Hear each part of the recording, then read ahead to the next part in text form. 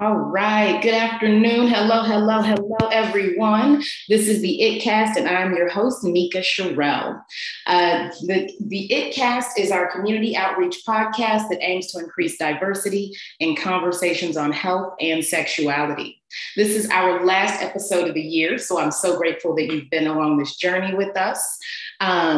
Through this work, we are creating a world where all people feel loved, honored, and respected. Support the ItCast and all the work that we do by visiting theitcast.com, and also subscribe to our YouTube channel and share this work with your community. All right, so this week's topic is real talk on sex as a revolutionary act. Today in the booth, we have Carol Queen. Carol Queen, PhD, is a staff sexologist and company historian at Good Vibrations. The woman founded Sex Shop, where she has worked since 1990. She also curates the Antique Vibrator Museum. She's a noted cultural sexologist whose work has been widely published. She's written, co-authored, and edited several books and frequently provides media commentary about sexuality-related issues. Queen has been speaking publicly about sexuality for over 45 years and frequently addresses academic as well as general and specialized audiences. Carol, join us on the show. Oh my goodness, I am so happy to be with you. Thank you very much for that intro. And it's been a fabulous long exchange trip. Yes, I cannot wait to hear about it. I definitely know a little few of the ins and outs. So before we dive in, can you tell us a little bit about yourself? Yes. Okay. So I grew up in rural Oregon in the sticks. I was the oldest kid of a school teacher dad and a mom who worked in the school office. So there were always books around, little brother, not the most 100% happy home. 1950s, there was a lot going on after World War II. It was in all sides of the country, I think, in the world. And anyway, so I looked around my not so happy home. I was like, something's wrong here. I was a smart kid. Something's wrong here. We don't have a ton of money, but the money comes in regularly. I was sort of low professional class, I guess you could say, because my dad was educated and, there was some intellectual vibe around the house, but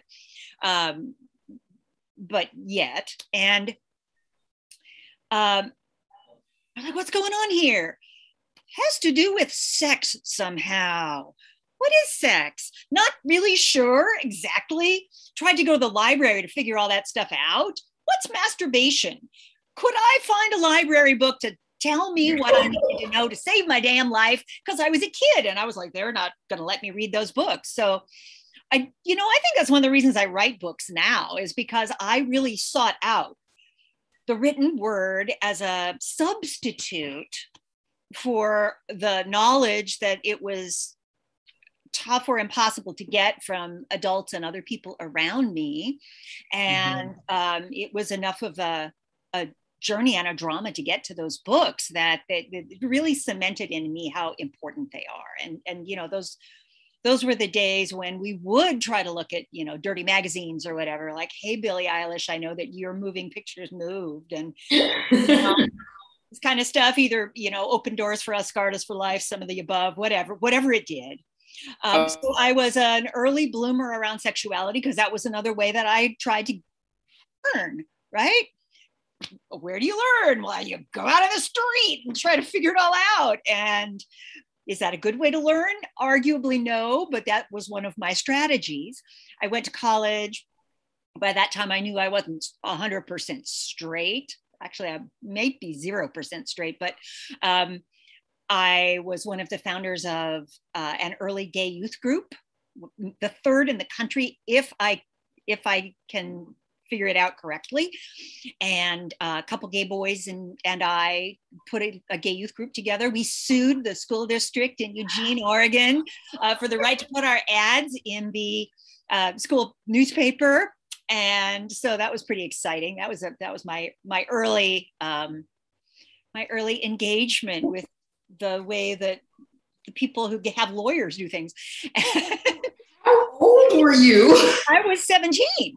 And the reason that, I mean, we needed a gay youth group because everybody else who was over 21 met at the gay bar.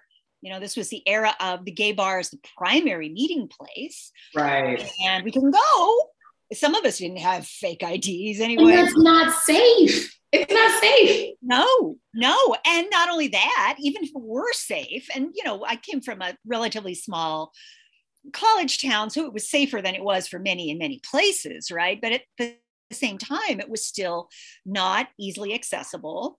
If somebody was a younger teen, real young or whatever, there was no sneaking somebody in if they looked, you know, like they were really a youth, and nor should we have. It was illegal. But together, that was something that we could do to you know, so it was house parties and rap groups and solidarity that way. We could do that. And that's why my bio says 45 years, because I was well under 20 when I started getting onto panels and doing things. I was a shy kid, a shy little white girl in a mostly white town. And the only place I can remember seeing any diversity in my, you know, early college years around was in the queer community, where if you were queer, there wasn't 5 communities. There was a small town. There was one. Like in the Bay Area, if you're queer, you got to figure out what flavor of queer you are and who you want to be around, and if, you know, who wants you to come to their gig and all of that. There's multiple levels and layers of us, you know, together and separately, right? Many of us separately. This town was, I think, kind of too small for that. So that was meaningful to me. And it wasn't just, you know, race, class, culture connections that could be made with that overview of queerness. It was also the kinds of queer people that weren't necessarily lesbian or gay or bi, or there were not very many out trans people initially, but as we went along, there were. And a couple of the I was youth with are trans adults now. I hope they're well. I hope tell everybody out there and stay well. And the last thing I want to say about that is that, like, if like the town crossdresser showed up at one of our meetings once, and he was like, I want to get some dresses and lingerie at the department store downtown. They won't let me in. And I thought, take your cap off, it might help. But that's none of my freaking business, is it, either? If he wants to go shopping for lingerie in his cowboy hat, he should do that. And so he's like, would you come pick it with me? It's like, that was the 70s. We were making that stuff up as we went along. It was a meaningful time to grow up as queer, I gotta say. It really was. It was pre-HIV. It was pre-queer community in many ways, but the community was also more together in some ways, in some places. So that was awesome. Wow, I love that. Like, there's the whole conversation of, like, you gotta making it up as you go. There's so many structures these days, you know. It's like, you know, these are the pronouns and these are the groups and the flavors and like all these different things. And there's so many ways in which to challenge that. I feel like people have kind of lost the fact that, like, we're making this up as we go along. We're feeling into what feels right, and we're evolving. Like, and it's going to keep doing that and keep doing that. So, you know, there's something beautiful in the fact that, you know, like, it gets to start as a small seed. Yeah, it gets to start as a small seed, and it doesn't grow exactly the same way in all places, in all contexts, right? Mm-hmm. I think we know that. The international queer community is by now international enough that we influence each other or show each other, you know, possibilities. But a few years ago, when I went to Brazil to a conference that my friends from Sexbox put together, I had to talk about the definition and the history of queer, because the community there was like, this is a Northern cultural piece of imperialism that you all want us to call ourselves this. We don't feel this. And I was like, then you totally should not call yourselves this if you don't feel this. But let me tell you what the backstory of it is for us in the US.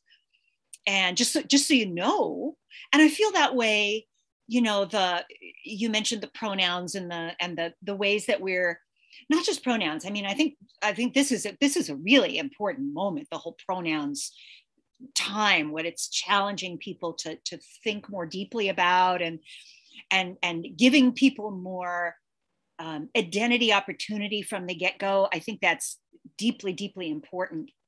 And slicing sexualization and romantic orientations more and more thinly, right? Like sushi, lay it out like sushi. It's a spectrum. It's always been a spectrum. That's so important. But one of the things that I think about, and I get a little triggered by, even activated, it just makes me live back my history a little bit, is when people today are like, oh no, that shit y'all used to call yourself back in the day, that's wrong. I'm like,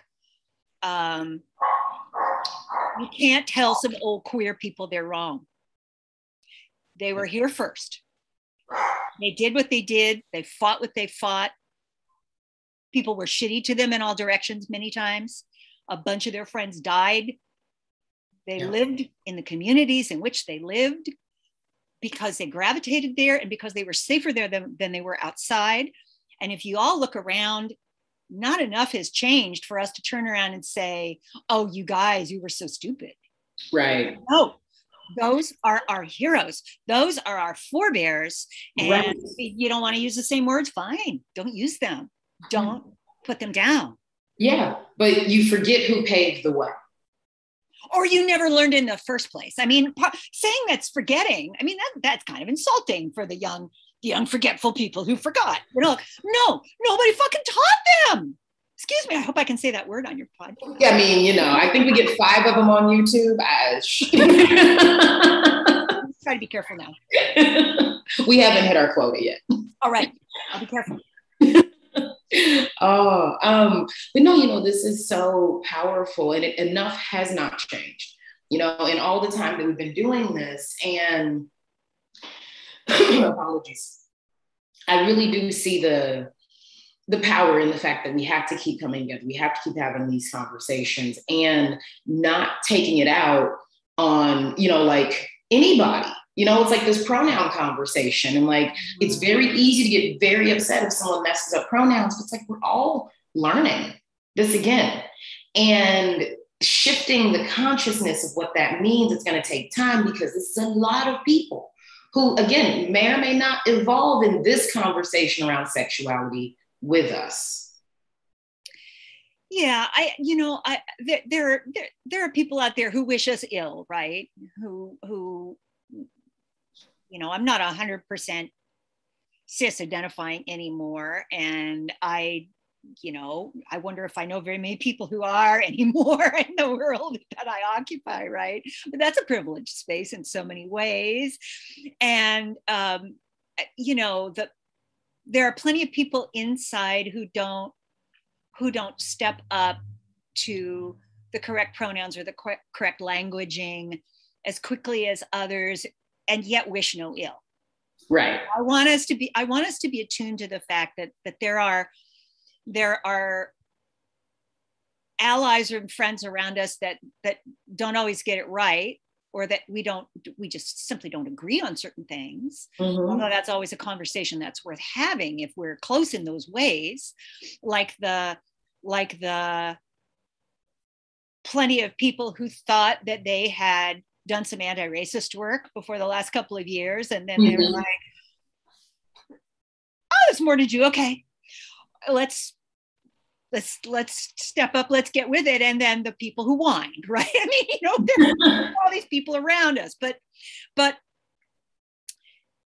I want us to be able to say, we know where we're at least somewhat safe, and we can tell that there are places sometimes in some of our cases much too close to us where we are not. And that's a differential that I think, my kid pals and gay youth, we're having to contend with that all the time, getting thrown out of their house, had to live with an older boyfriend and treated him like not the man of the house, but the servant of the house. And, there were so many different things that people had to contend with on their way to trying to make it through alive. And I just want us to understand that that's still real for us, for our younger people now, for a lot of our older people now. I was like, don't talk like that to your older people. It's not because I think elders need to be respected just because. I think it's because the path and the journey and the work and the fight is part of all of our history. Yeah. And now those people are having to go into nursing homes where they have to go back in the closet again. I mean, it's not over. Our process is not over. Our journey together to their world's not over. Yeah. No, and it's very recent. I was just watching something today. I forget the young woman's name in Canada, Nikki. She passed away like a year ago, and there was this, whole conversation around not being able to use someone's gender identity as a defense for killing them, for harming them, for any type of assault. And that was so pivotal in the conversation, because people don't understand that that's not self-defense. That is a hate crime. Yeah. And so many hate crimes have been disguised as self-defense. It certainly isn't self-defense. I mean, if somebody of any identity is coming after you and is about to kill you, then that kind of a thing might be a self-defense situation. Being in the other seat in your pickup truck is not the same thing. Especially not after you asked them to do it. I don't know. This is, we're talking together on December 17th. And not all of your listeners may know, although some probably do, that December is a day of mourning and acknowledgement for sex workers. In particular, December 17th, there's a Trans Day of Remembrance in November, right? And there's a Sex Workers Day of Remembrance every December 17th. And it's a time when we acknowledge the people that we lose because they're sex workers. And of course, trans sex workers, BIPOC sex workers, people who are marginalized on money and possibility in life.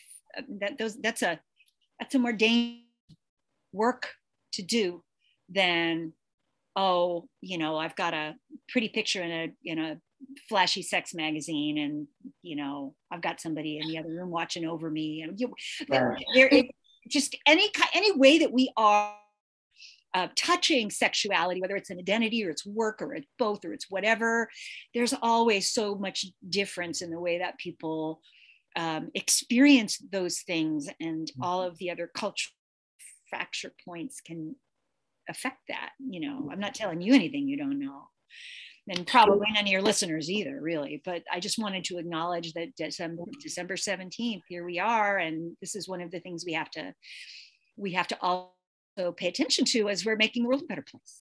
Yeah, thank you for that. I actually did not know that this was Sex Workers Day of Remembrance, and I think that that's really huge. There's a lot of ways to kind of judge and assess what people are doing with their lives, or to think that it looks a certain way, and it's not something that should be judged. Period. Like everyone's got the choice to do what they want to do and earn how they want to earn and live how they want to live. As long as it's not affecting you, it's not your business. Yeah, and if some of those folks don't feel like they have a choice, then that's an even greater space of, compassion and support and allyship that they likely need. But the people who do feel as though they've made at least a partial choice or I was born to do this, this is my calling kind of a level of choice, no matter what the background and circumstances have been for us who have done any sex work, there's always a way that we could treat other people more compassionately and make life safer for them. And sex work is another one of those cultural points that sometimes safety isn't a guarantee. And that intersectional analyses also, when sex work is part of the mix, that becomes another way of, folding up the origami crane so that you can understand the whole by all of the folds that you have to make, by all of the different ways that people bring their identities and their lives and experience in. I'm not trying to bum us out on this conversation. I realized that I got heavy right off, and I didn't mean to do that, but sometimes that's what talking about sexuality brings up.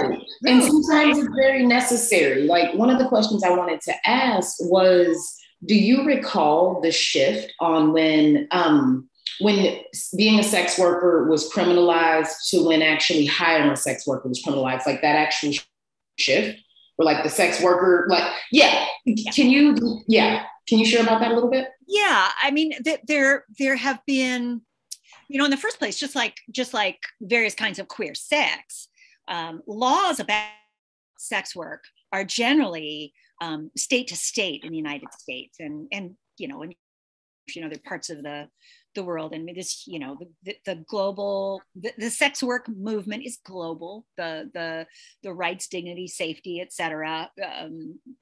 Movement to make space for sex workers in those ways is. But in the end, which is the place that I know best, there are different kinds of laws in different places. So there have been states where providing the work was criminalized, and or buying the work was criminalized, paying for sexual entertainment in various ways. But it became sort of a let's arrest them instead of them rhetoric, at least, and some laws followed up in the mid to late 90s. And it's often called the Scandinavian model. Some of the countries in Scandinavia were like, prostitutes wouldn't do anything bad if Johns wouldn't hire them in the first place. Let's go arrest the Johns and see the logic. And of course, what the sex workers turned around and said is, paranoid, irritated Johns are even less fun, or less fun in general to connect with than, oh, hi, I'm feeling turned on tonight. How are you? Kinds of Johns, for one thing. For another thing, what are you trying to starve us to death here by taking away our means of livelihood? We're doing this to earn money, to keep a roof over our heads if we can, to feed ourselves and our kids if we have. Of us do. And since that time, I've got to say, and partly because I think the sex workers in Northern Europe in particular had to step up and say, you all made up a whole bunch of stuff about what it's like to be a sex worker. We have a phrase, it's called nothing about us without us.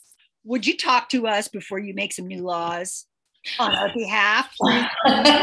Can we just spread that one across all the different conversations and contexts? Well, we should. I've certainly heard trans people talk, use similar language. And, yes, all of us who are marginalized in any way that somebody out there is like, I'm a do-gooder, I know how it is. It's like, oh, do you though? Right. And two things I want to put in. That comes up for me when we look at like the conversation around reparations and all these decisions and contexts that are being made about people of color that had nothing to do with people of color. And then Right. there's the assumption that what these people are doing, sex workers in general, is bad.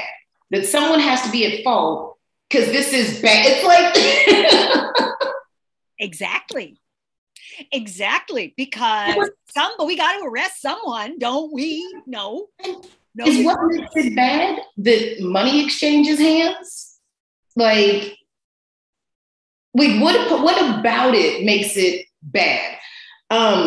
So yeah, thank you for shining some light on that and bringing that to the conversation. I can think of an old quote that actually sort of bridges what we've just been talking about and the sort of the revolutionary sex idea that we're diving into too. And right now I can't remember who the old brainiac was of this quote, but the quote is something like, people can look it up online if they want. The quote's something like,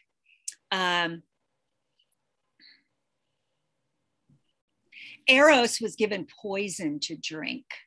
He did not die of it, but degenerated into a vice.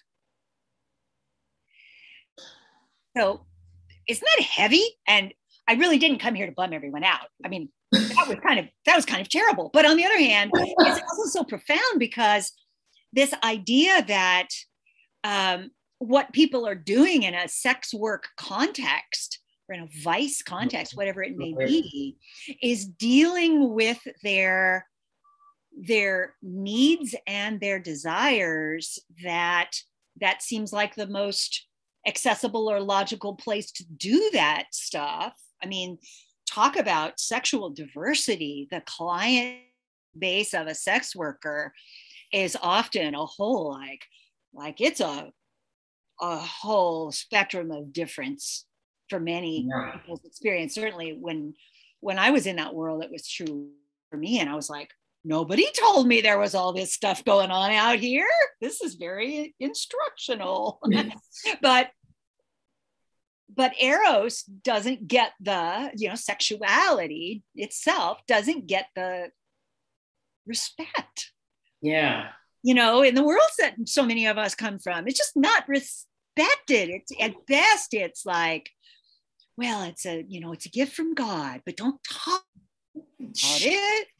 Don't be going out in the street and creating a big old parade about it. Why would you do that? And that's part of the sexual revolution, that we have lived through.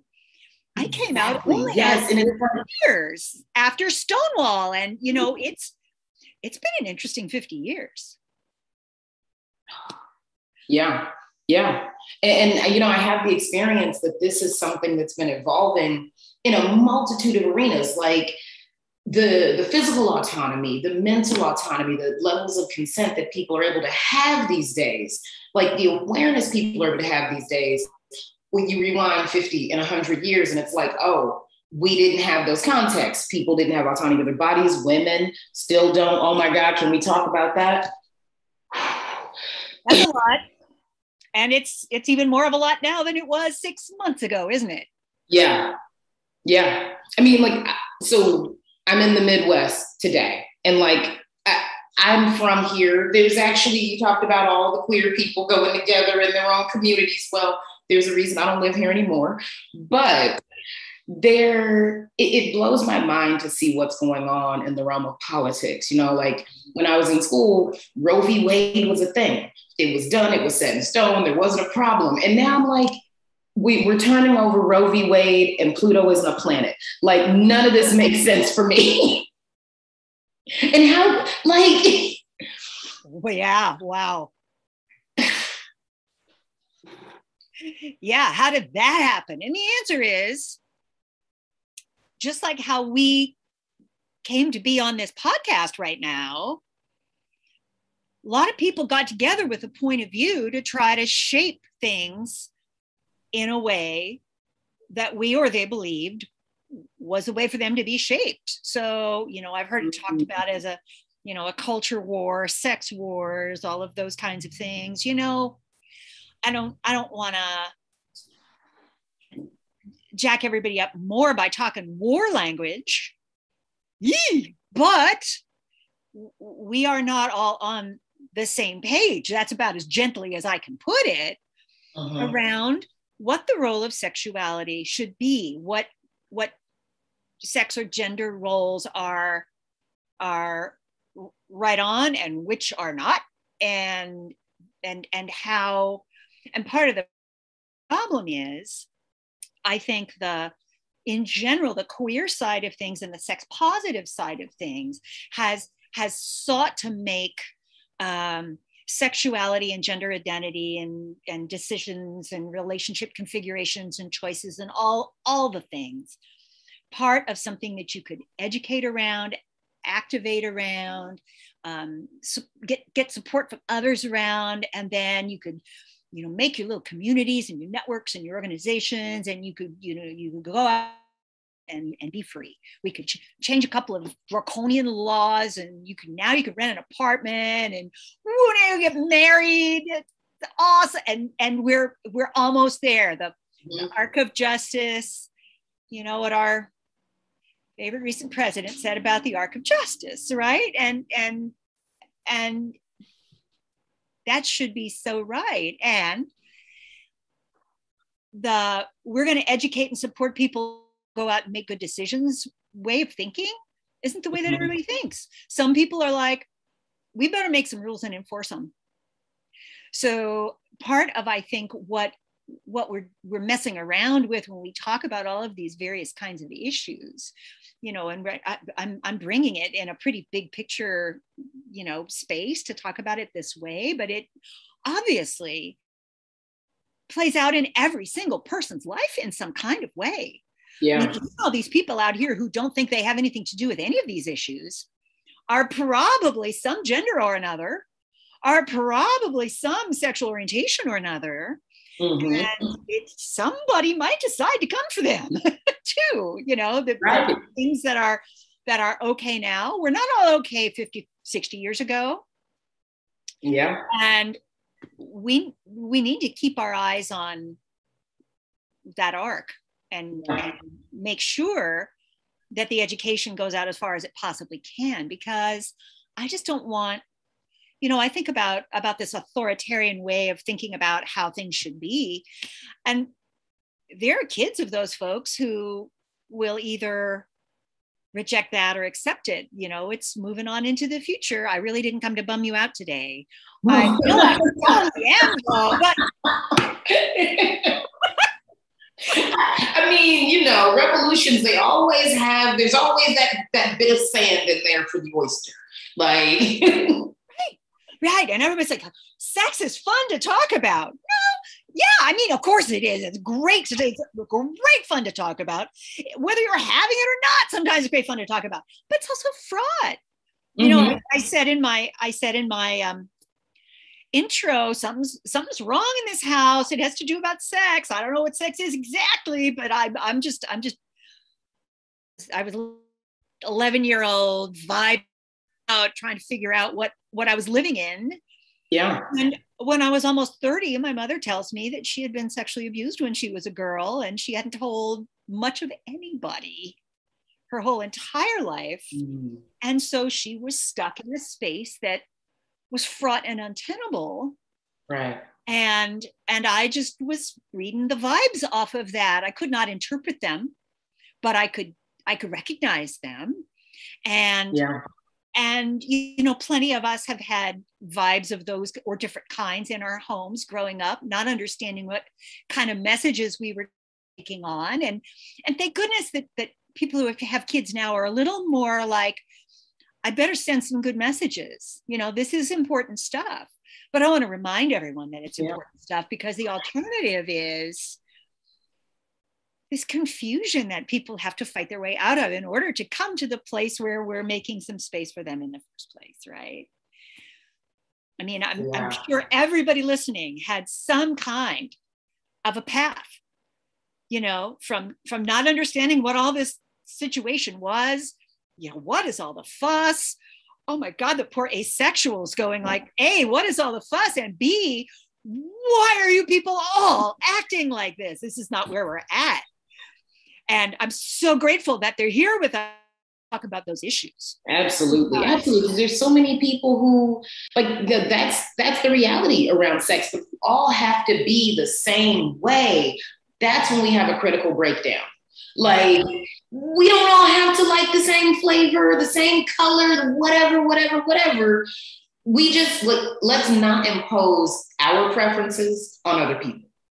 Right, and you know, I'm sure you know this, that when you go out and befriend the kinky people and they start using the word vanilla.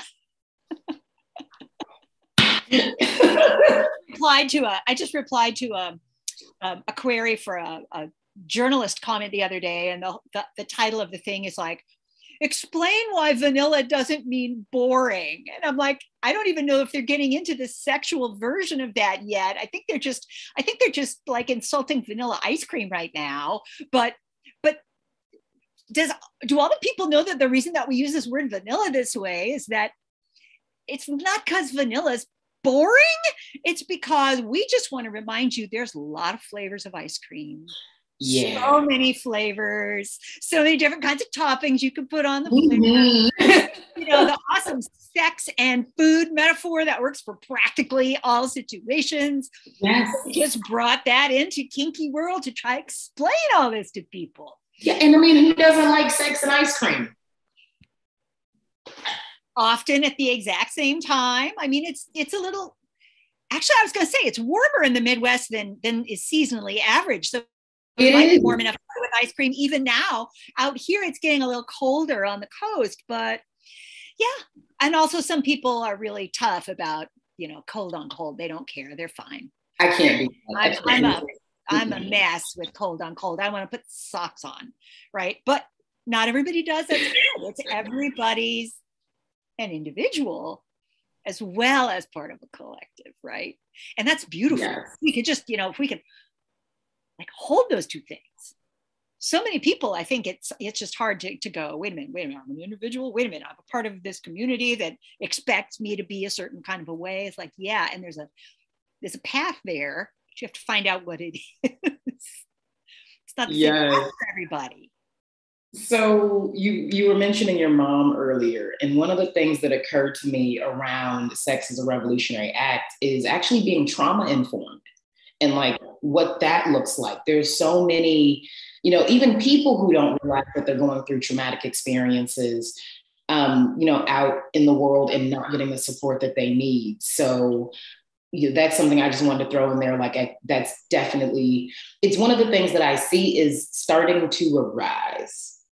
Yes, and it's so, I would say that in some ways it's growing out of or very adjacent to the radical consent movement, right? Because you know, when you start to say that, I was like, I'm thinking back, the time was, and I can essentially remember this time in my lived life, you know, 60 plus years, the time was when the really radical revolutionary thing about sexuality was just being able to speak about it or teach about it or write about it without getting censored, you know, and just before my time, you know, selling birth control or anything else related to sexuality was a crime, right? And then time marched on a little bit. And then the Radical Act was talking about sex outside of relationships, and sexuality is something that's like sort of a natural desire that people have.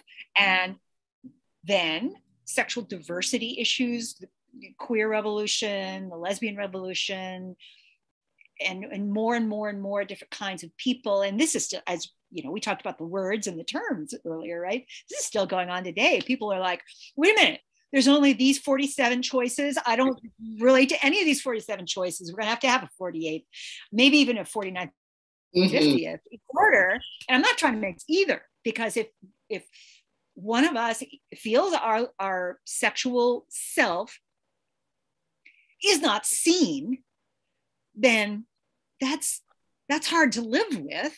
Yeah.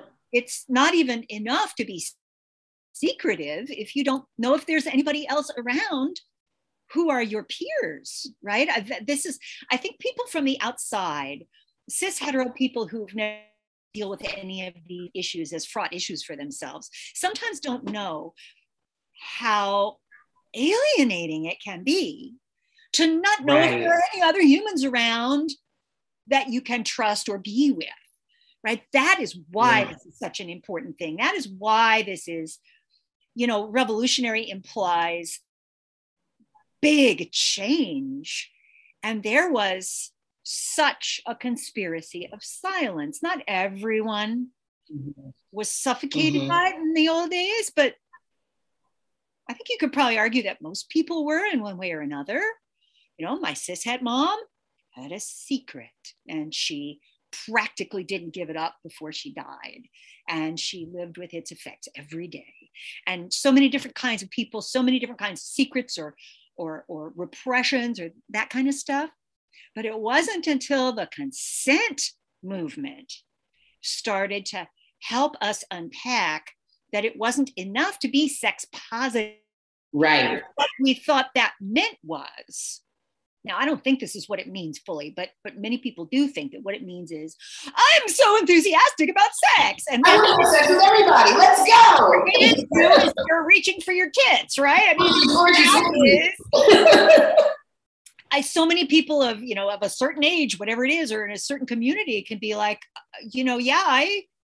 I went to go and find support, maybe see if there was anybody cute, and I wound up, underneath a pile of wild fornicators. I didn't know what I didn't know how to get out of there and go home. I mean, I guess it was an informative and kind of a fun experience. I mean, when people start talking about it just used to be like that. That is, the Me Too discussions and all that stuff. It's like that is not the last word on this. If anything, it's kind of the first word, and then you need to unpack a lot. But I don't want anyone who has had sex that they didn't want to have to feel like it was their fault. The whole vibe was, if we're these kinds of sexual people, we should go have the sex then. Because otherwise, why did we come out? Right? It's like, right. No, you have the, let's build a world where you're going to have the sex you want to have. Right. Want it, you desire it. It's the right time. It's the right place. It's the right person. We're people. That's what allows us. We can get that from consent. Then we're all okay. What about all the consent that we didn't have a chance to, assert? And then the trauma-informed folks are like, we're here. We see you. We're going to catch you. We can talk about this. We know how to talk about this. We know how to help move people who, learned about it in the street to move on into a space that feels healthy to them. Yeah. It's huge. It's such a growth spectrum. It's, like, as you just broke down each of these different evolutions of a movement, like this revolution around sex, it has so many moving parts and so many ins and outs. And one of the things I've been talking about is this conversation around consent, it seems new because we're actually looking at and utilizing and finding ways in which consent is accessible and people are aware of it. I think back when I first started this work, I was like, the concept of rape, we need to evolve the idea of how we define rape. There was a time when it was just assault rape, and then, you throw in a little date rape and a few other things. That sounds terrible for me to say out loud, but a few other things. And then now we get to this conversation around consent. We get these conversations around boundaries. And there's so much trauma and there's so many things that people don't realize what's actually come into their lives. In the realm of sex positivity, you mentioned asexuals, and I'm like, I know so many sex positive asexuals that are great, love what you're doing, not for me, maybe someday, but it's not a thing. And there are people who are sexual who are not sex positive. Absolutely. Including, the big definition of sex positive, the one that I consider, truly revolutionary and movement level.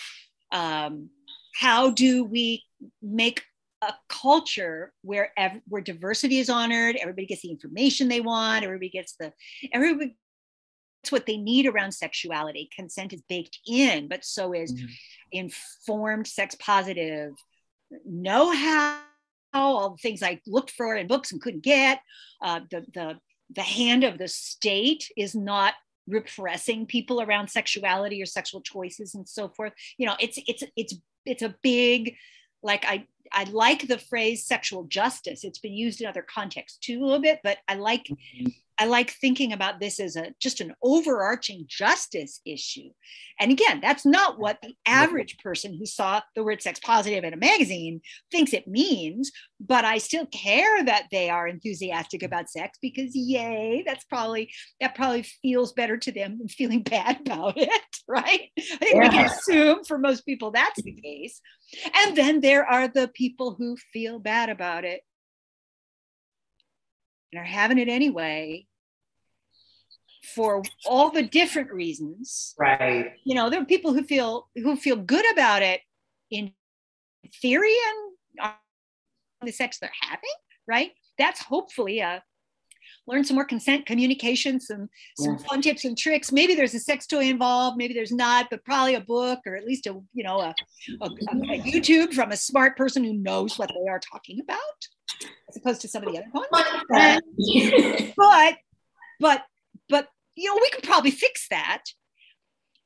The shame, and I've had nothing but terrible experiences with this part of life, but guess I'm expected to do it anyway kind of person. I want us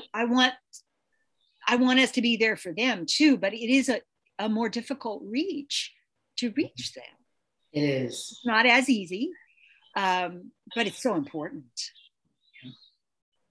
Yeah, I agree 100% when we're talking about like the people who, like, they're doing it and they don't feel good about it. Like that is the epicenter of shame, and shame can do so much. You know, shame is dangerous. Shame can eat away at an individual. It can cause them to harm other individuals, harm themselves. Like, there's a lot of danger in that. And that's a part of this conversation around taking the shame and taking all these other contexts out of sexuality and allowing it to be something that's beautiful and free and available. I wanted to point out earlier, you mentioned sex wars. We're in this sex wars, kind of like Star Wars. I love it. I'm like, really? So on a planet far, far away. You know, there have been a bunch of porn movies made with that premise after Star Wars. They were like, we're here. Let's see if we can make our van look like a spaceship inside and just bring the camera. Come on, let's do it.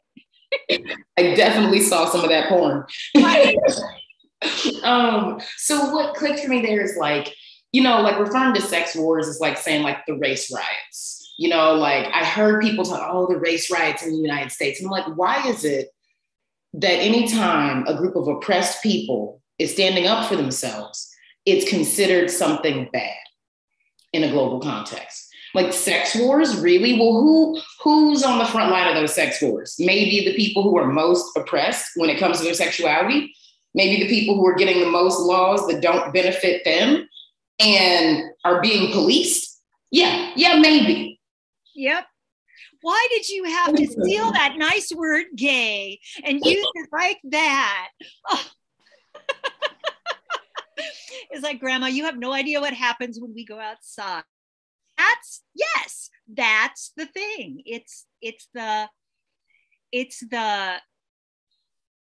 revolution that is necessary for people to try to find a space of safety, of dignity, of connection with others. The people who don't have to store those kinds of things, regardless of the baseline, you know, whether it's a race riot or a sex war or a gender panic or whatever it is. Trans people are coming after our children. That whole conversation because of the education in schools. It's like I can't even. So in this case, so So the sex wars are a cultural struggle, right? Whatever people might put into that basket, there are real reasons for the kind of social change that we look for, the kind of revolution that we seek to make happen. And honest to goodness, all you TERFs are not hanging around in the damn bathroom looking through the crack at you. Right. I don't care how much you worried that might happen. It's not the reason that the trans community has had to fight and claw to get some dignity. That's not it. And you're kind of screwing that up a little bit. So maybe remember, I mean, I think each one of it, this sounds like it's a digression, but I'm talking to the TERFs and everybody else when I say this, that the thing that I see as almost the most problematic thing among our sexpert class, our people who step out to be voices and spokespeople around sexuality in so many ways. The thing that I am most worried about is the idea that any one of us can have grown up in our body, in our life, or live in our sexual identity in our world and go, oh, I know what sex is like now, because you know what it's like for you. Right. You don't necessarily know what it's like for all the other people. And I feel like some TERFs are taking their turf and building this idea, this ideology on this, this lot that they have, that, and they can't even see across the street from where they are. Yeah. And I want everyone to understand that this is exactly why communication is a sexually act. Mm-hmm. It's not just because if you can communicate about sex, it means that you have taken some steps to conquer shame, because you almost have to be able to open your mouth and use your words and have them be sex words and have them be talking about your own body or whatever you want. Talking about sex is fun. It's also controversial and intimidating. It's huge. And so it's important. It's why we recommend it to everybody about everything all the time. You can't have your consent conversation and your sex and or kink negotiation without some words. You gotta be able to talk about this stuff, but you also need to be able to talk about it so that you can understand and hear from others who also need to be able to talk about it, that our experiences aren't all exactly the same. And then maybe we can start to make some progress in figuring out how to be better allies to each other. I mean, some people find that getting into a sexually communicative space means that they learn all kinds of things that they had no idea. And, maybe that opens some doors for them. That's wonderful. But that's not what it's about. Yeah. It's about is not sitting around assuming that everything you have experienced is the way it is. Right. Yeah. Cis normative, het normative, white normative. There's so many contexts. Even homonormative. Oh, yeah. So many contexts. And we can't, if somebody doesn't experience these things the way we do, I don't know, maybe we don't let them into our private club. That'd be a little mean, but maybe that's a boundary. But it doesn't mean they're wrong usually. If they're living in a consent-based way or trying to get there, they're not wrong. It's different. No. On a few episodes ago, it was so funny. I was like, oh my God, I learned what sex was today. And the person, it's about time. She was like, sex is whatever happens between two or more persons as defined by whatever they just say it is within that space of time. Like whatever it was like they choose what it is and it's none of your business. And I was like, yep, Sounds right. And I would add that if there's not another person there and you feel like it's pretty sexy and it's just you, that's probably sex too. I'll give you that. I will give you that. Yeah, I don't want people running around saying, "Oh, that's not sex. That's not sex. That's not sex." I remember, that's not sex. It's like, where? What do you mean? Okay, how can that not be okay? But it's confusing if that's your definition. You need to be able to explain what your definition is to others. Another good reason to use your words. Yes. Yes. Okay, so I'm asking everyone who's on the show in the month of December for the holiday season, what do you want for Christmas? Oh, well, what I want for Christmas is first for Christmas to back up just a little bit from all of the capitalist situation that it, what percentage of that island full of plastic and junk in the Pacific Ocean is about Christmas? Some percentage, I bet. So I want people to settle down a little bit with the only way that we know how to show love is by piling some stuff up for people to open presents. I love all that. I love all that. I'm a Christmasian pagan. So I want to remind everyone also the Christmas tree all took that my ancestors before there was any Christianity among them. So just remember that, and just you're welcome. You're welcome. Yeah. Don't light a live candle on that tree like my ancestor did, or else your house will burn down. Fine.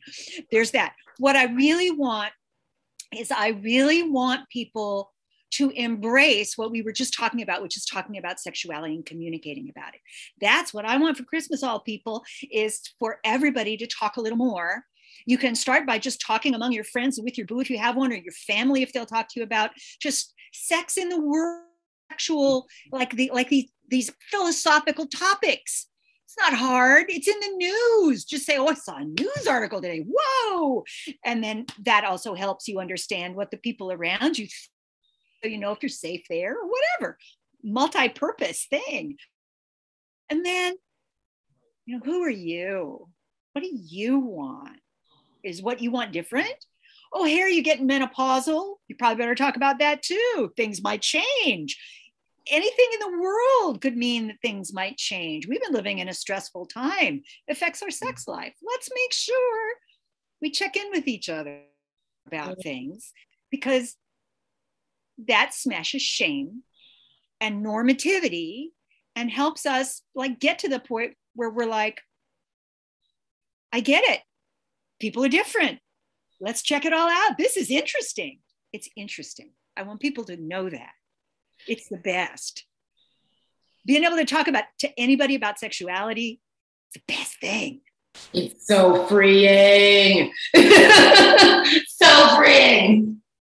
Sometimes I talk a little too much. I've been home visiting family, and I should have a little, what's the word? Word is filter. There we go. Yeah. My poor dear departed mother and father are, floating around on a cloud or whatever, and going, thank goodness we don't have to have Thanksgiving with her anymore. Jeez, she never shuts up about this stuff. Stressful. Oh my God. Yeah, there's a consent thread in all of that too, but Yes, you're absolutely right. I know they're proud of you for doing this. I know that they are. Somewhere, even if they don't say it, I know that they are. Yep.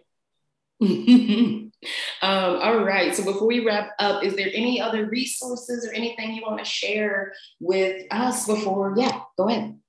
Well, we mentioned that I've been working at Good Vibrations for a long time, and they were like, you know what? Why don't you dump your brain into a book just in case, you're ever not around here anymore? And I'm like, okay, fine. And so the Sex and Pleasure book is my most recent book. Wrote it just a few years ago, Good Vibrations Guide to Great Sex for Everyone. I didn't title it that because that sounds like I know everything, and I hope I know a lot of things, but relevant to most. And what I was saying about sex positivity, there's a chapter early on that sort of explains and lays all that out. A lot of info about sex toys, a lot of information about sex in the lifespan. And I just mentioned menopause, and I just want to say that there's a book that my friend Heather Carina just put out this year. And if anybody out there is dealing with this stuff or knows someone who is, the book is called What Fresh Hell Is This? Perimenopause, Menopause, Other Indignities, and You. It will change your menopausal life, listeners, or your partners who are, or whatever. Don't be ashamed of this stuff, but people have not told you all the things, and it's important to get informed no matter what. Yeah. Yep. Awesome. On Facebook, and I'm on Instagram, and once in a while I put a thing on there, and I'm on Twitter, Carol Queen. So people can poke around and find me saying things once in a while out there, and they can tune into the Center for Sex and Culture when we get our website fixed. It's coming back. It's coming back. It's not fixed now, but it will be fixed later. And I hope that people will want to check that out then. Absolutely. Well, I'm going to make sure I get the links from you about the book so we can get that out to people, as well as other information, the Antique Vibrator Museum. I've been. It's phenomenal. Carol gives a great tour. Yes. And thank you so much. Thank you for this conversation. It's powerful, it's eye-opening, and I have a lot of gratitude. I always love a chance to talk to you for any length of time, especially a whole hour. What wonderful questions, what wonderful thoughts to share. Thank you very much for having me. Really an honor. All right, everyone. Thank you so much for joining us today. This is the ItCast, our community outreach podcast that aims to increase diversity in conversations on health and sexuality. Through this work, we are creating a world where all people feel loved, honored, and respected. Support the ItCast and learn more about our work at theitcast.com. Subscribe to this YouTube channel right here and share with your community. Thank you so much, and we will see you next year. Wow. Happy all the holidays, everybody. Happy all the holidays.